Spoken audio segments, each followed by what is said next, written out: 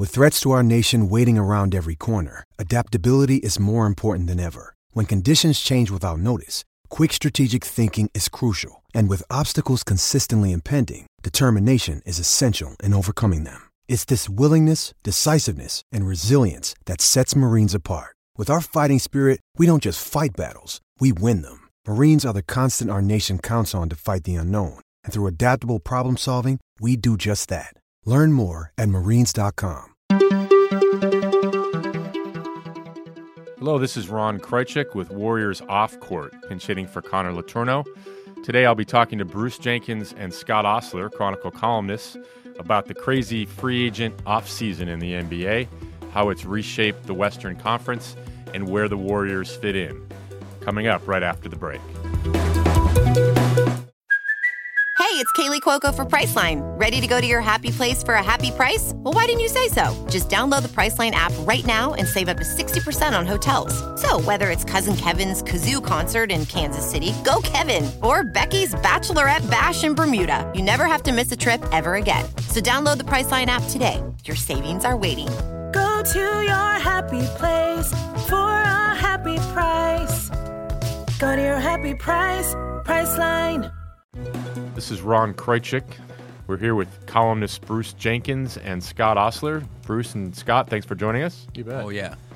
And today we're just going to kind of wrap up a crazy offseason, a crazy stretch in the NBA that's really kind of reshaped the Western Conference and where the Warriors sit in it. After reigning atop for 5 years now, it's suddenly a whole new landscape. And to start, Bruce and Scott, sort of, what do you think about the much younger, retooled Warriors roster, and how does it sort of compare with, the Lakers, the Clippers? A lot of teams in the West got significantly better in the past few weeks. Bruce here. Well, it's really jarring to realize that you look at the 14-man roster and there's 8 new guys. I mean, there's almost no way to judge what the Warriors are, how they're going to play. And we're so used to, like you say, just, sitting on the throne and peeling grapes and drinking champagne and celebrating this and that. And all of a sudden, some outlets are rating them 7th or 6th or 7th in the conference. I think the Clippers have probably made the boldest statements with Kawhi Leonard and Paul George, the way they rigged that. And their defense just looks so good with those two guys, Patrick Beverley, Harkless, and Jermichael Green can play defense. They can get out there and stop you. And the Warriors aren't going to be able to do that unless some of these guys really enhance their defensive reputations, like Willie Cauley-Stein or the kid Poole coming in, the first-round draft pick. We really don't know if they're going to play good defense as a team, which is something that we're used to, minus Clay, minus Durant, who played pretty good defense, and Iguodala. Right. And then Livingston is gone, too. It's just such a whole new world. I kind of agree with the forecasts saying that they're certainly not at the top and really more toward the bottom of the 8, that I think they will make the playoffs. Yeah, the West is remarkably stacked. Scott, what's your thought on the Clippers and Lakers in particular? I mean, as Jenks said, the Clippers have added these superstars, and they also have kind of given Doc Rivers a team he deserves. I mean, here's a very good established coach, and from what it sounds like, that was part of the appeal to Paul George and Kawhi Leonard was to play for Doc. How do you sort of see them and the Lakers fitting in the West? Yeah, that's kind of the new role for coaches in the league, I think, with all the movement, is to be a recruiter or to be a magnet. Right. And Doc is, Steve Kerr is that kind of guy too, but Doc is, I don't know, doesn't everybody love him? I talked to somebody the other day that was not a fan of Doc Rivers, and I said, what's wrong with you? You've not been around the guy? Well, that Warriors-Clippers series, the press conferences were like dueling, they were so good. Gold, yeah. Well, they were so good in terms of answering questions with insight and originality and putting some effort into their answers, right? There was none of that stock, and none of that like they're too busy for this, right? I mean, they put thought into it. And you got to think that's how they approach.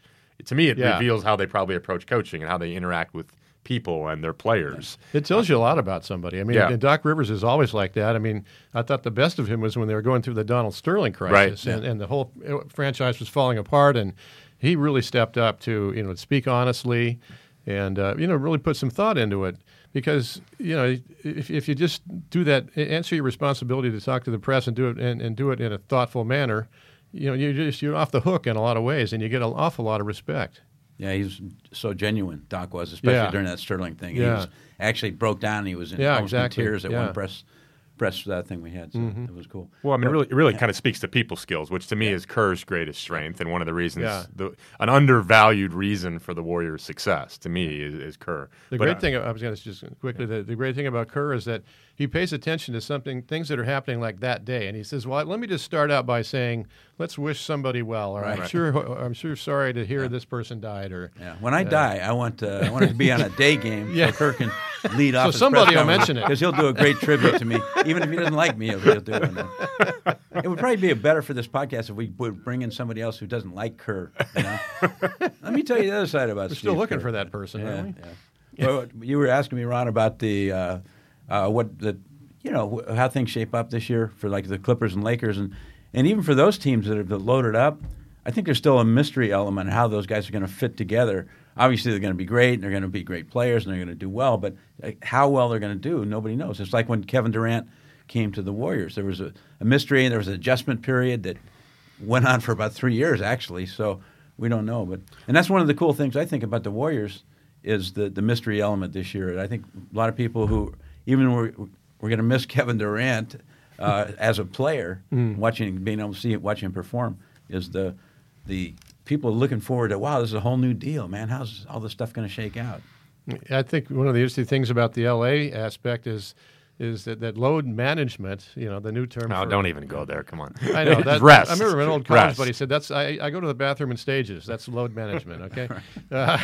But this is the buzzword now, but it's a big deal. I mean, Kawhi Leonard sat out 22 games en route to the title. Yeah. Setting a weird kind of precedent. And is that the way he wants it to go in Clipperland now? I mean, you can't afford to sit out that many games. Paul George is coming off surgeries on both shoulders. He might want to take some time off.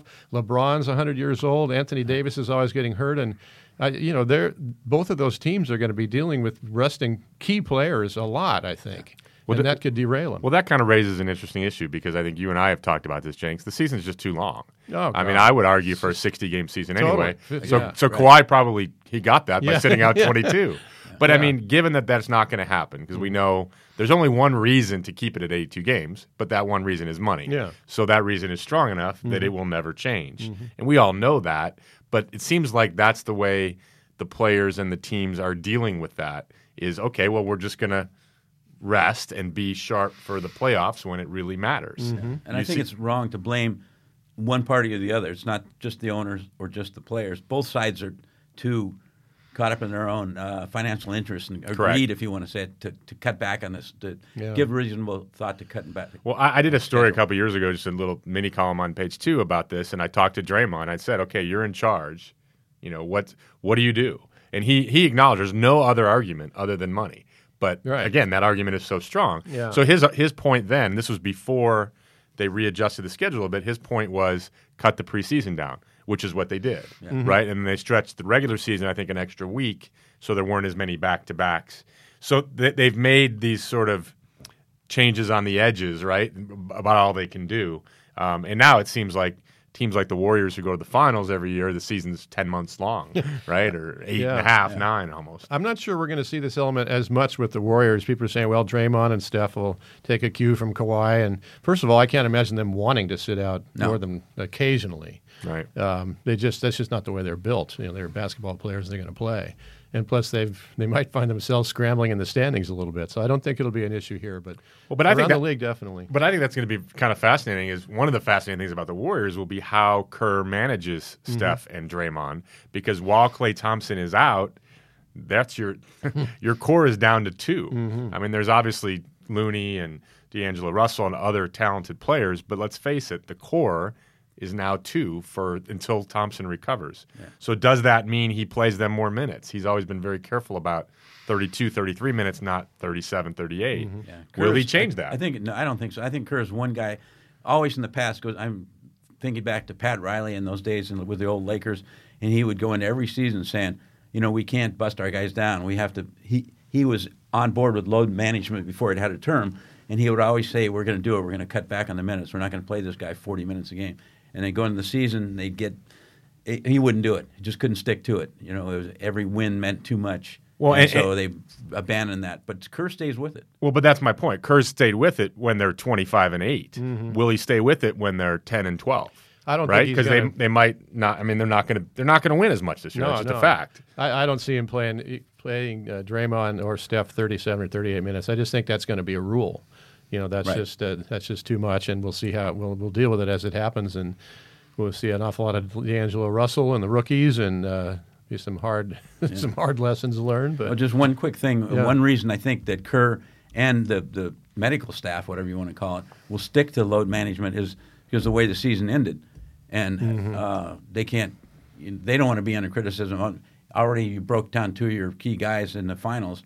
You're going to keep doing that. You're going to keep overplaying, and so they'll be aware. Well, I mean, I think to me that I know what you're saying, but in many ways that raises the whole question, goes back to, is the season too long? Because like as Jenks said, I mean, if there's 82 games there and then 4 playoff series, it's going to be hard for a lot of players to take time off. I mean, if you put the games in front of them, they're going to play. It's what they do. Yeah. It's what they're paid to do. So it's going to be interesting if the injuries like that keep happening, and you got to think they were kind of freak injuries, but does Adam Silver acknowledge, okay, we need to do something to lighten the load? So, in other words, what you're saying is the Warriors did everybody a favor by furthering the discussion about shortening the season by having their guys injured. Well, but it wasn't just the Warriors. I mean, there's been injuries, and then if you see another team go if Toronto goes to the playoffs, which they're not going to, I guess now they lost Kawhi, but I mean, if another franchise goes to the finals 3 or 4 years in a row, my guess is they're going to have injuries too.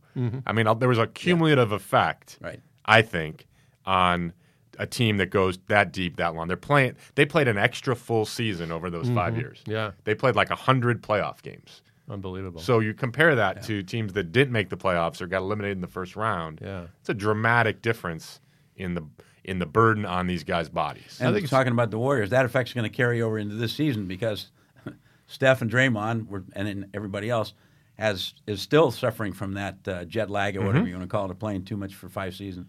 Right. I think it's going to have a big effect on the summertime stuff, playing in the World Cup or playing the Olympics. Yeah. We saw Ben Simmons say he's not going to play for Australia as much as he wants to, because he's from there and they have a really good group of guys there.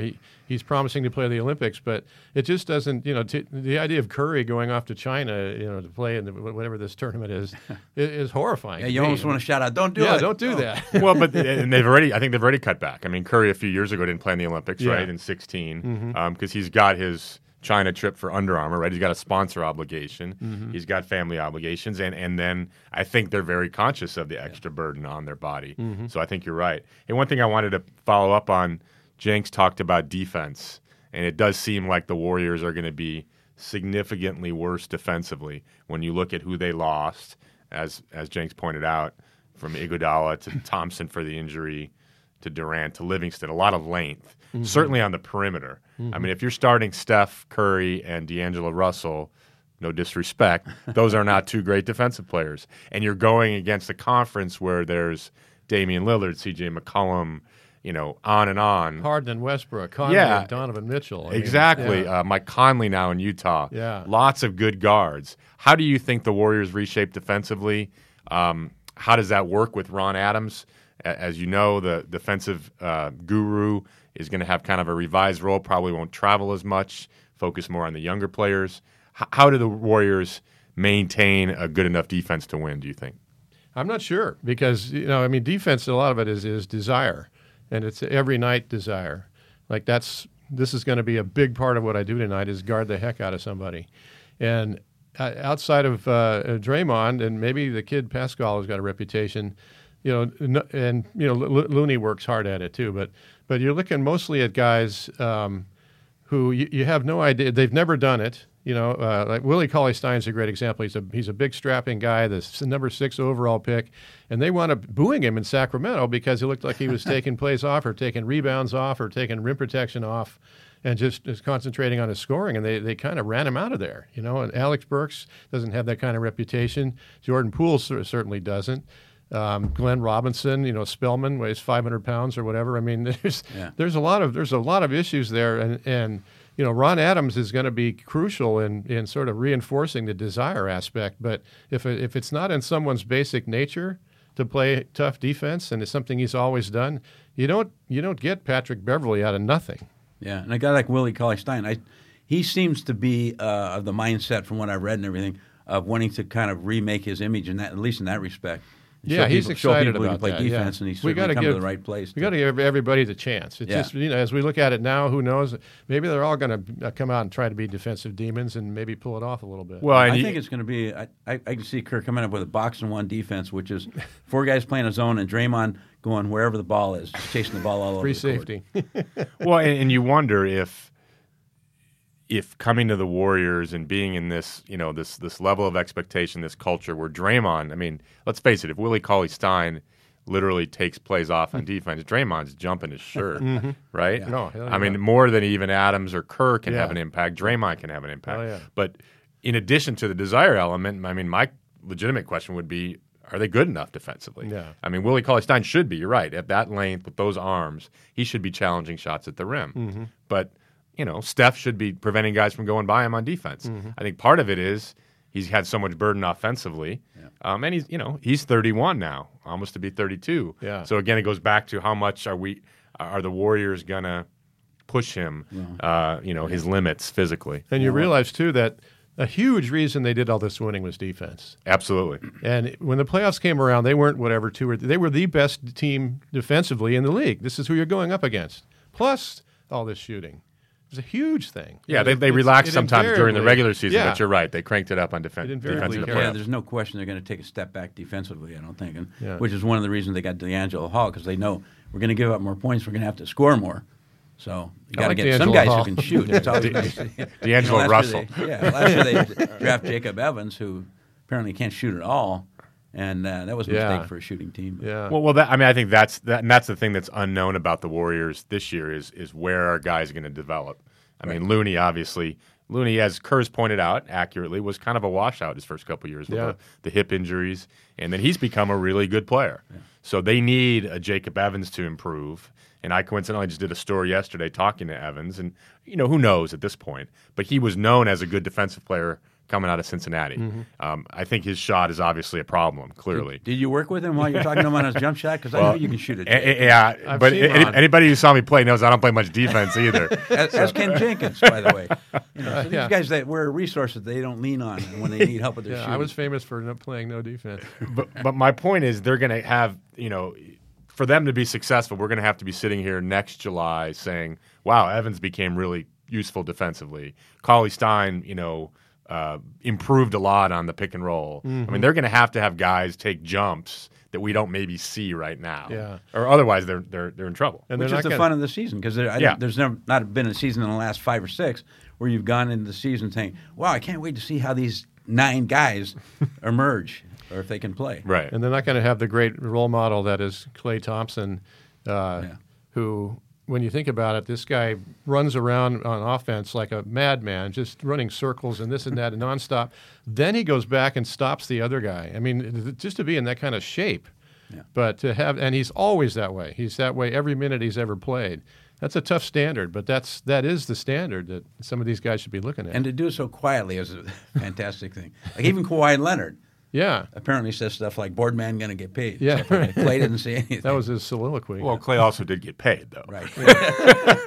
He's smart enough to quietly go about it, but he did get paid. Any other parting thoughts on the way the league's been restructured? Maybe about the East.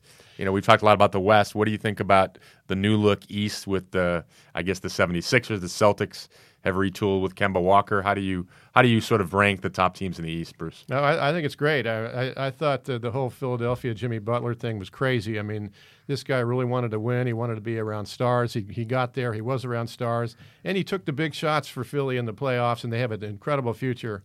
And he wants out, screw you. Jesus, I mean. But they still have Tobias Harris. They brought in I'm trying to think some of the moves they made. Josh Richardson is there now. Right. Al Horford. Well, and Embiid. And I don't think they're going to miss a beat. Right. And Embiid's going to ideally be in a little better shape. And Ben Simmons, if he's not going to play for Australia, maybe he'll work on 1,000 shots a day, from mid-range. It doesn't have to be three-point.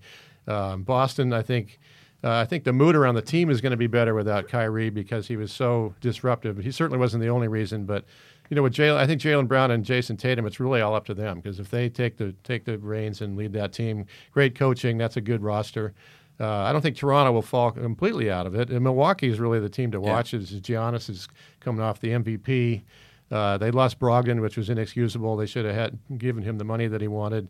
He was a 50, 40, 90 guy. You don't see much of that. He didn't play the whole season, but Curry and Steve Nash, Billy Bird territory, good player. So just to have 3 teams that can win it with other teams coming up, I think the East is looking pretty good. Yeah, but it still seems like all the fun's going to be on the West. And it's attention crazy. Early. Yeah. So what's your top 3 teams in the West? If I think we can probably agree the Warriors are a little lower. At this point. So what? I'll go Clippers, Denver, and I don't know. I'll just throw in for the heck of it Portland. Yeah, I got Clippers, Denver, and Utah for me. I think the Lakers. We have to see how that roster works, but I think they're going to be kind of hit and miss, and you can't afford to do that. Well, Denver's an interesting team when you think about how much what steps they took last year, and it kind of I don't think it surprised anybody that they tripped up. I guess in the West semifinals against Portland. Yeah. But now that they've gone through that, you kind of wonder if they're going to take that next step. And Jokic, to me, is really, really good and affects other players around him, right? Not just good scoring one-on-one, but good making other players better. Yeah, if Michael Porter actually plays, this is a guy who was a legend in college, maybe the best player in college, 6'10", says he's healthy. I mean, what an addition that would be for them. So, yeah, definitely. Well, Jake Scott, thank you very much for joining us on this pinch hit episode of Warriors Off Court. And we'll be back next week as the offseason moves along. Thanks very much for joining us. Thank you.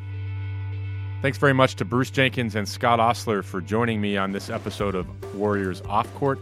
And thank you very much for joining us. Warriors Off Court is part of the San Francisco Chronicle podcast network. Audrey Cooper is the editor-in-chief. If you like this show, we'd love it if you'd subscribe to it wherever you get your podcasts. And if you've got a minute to give us a quick review, that helps us build our audience so we can keep growing. Follow me on Twitter at @con_cron and email me at cletourneau@sfchronicle.com. Support Warriors Off Court and a lot of great journalism with a subscription to the San Francisco Chronicle. There are print and digital editions. Find out more at sfchronicle.com/subscribe.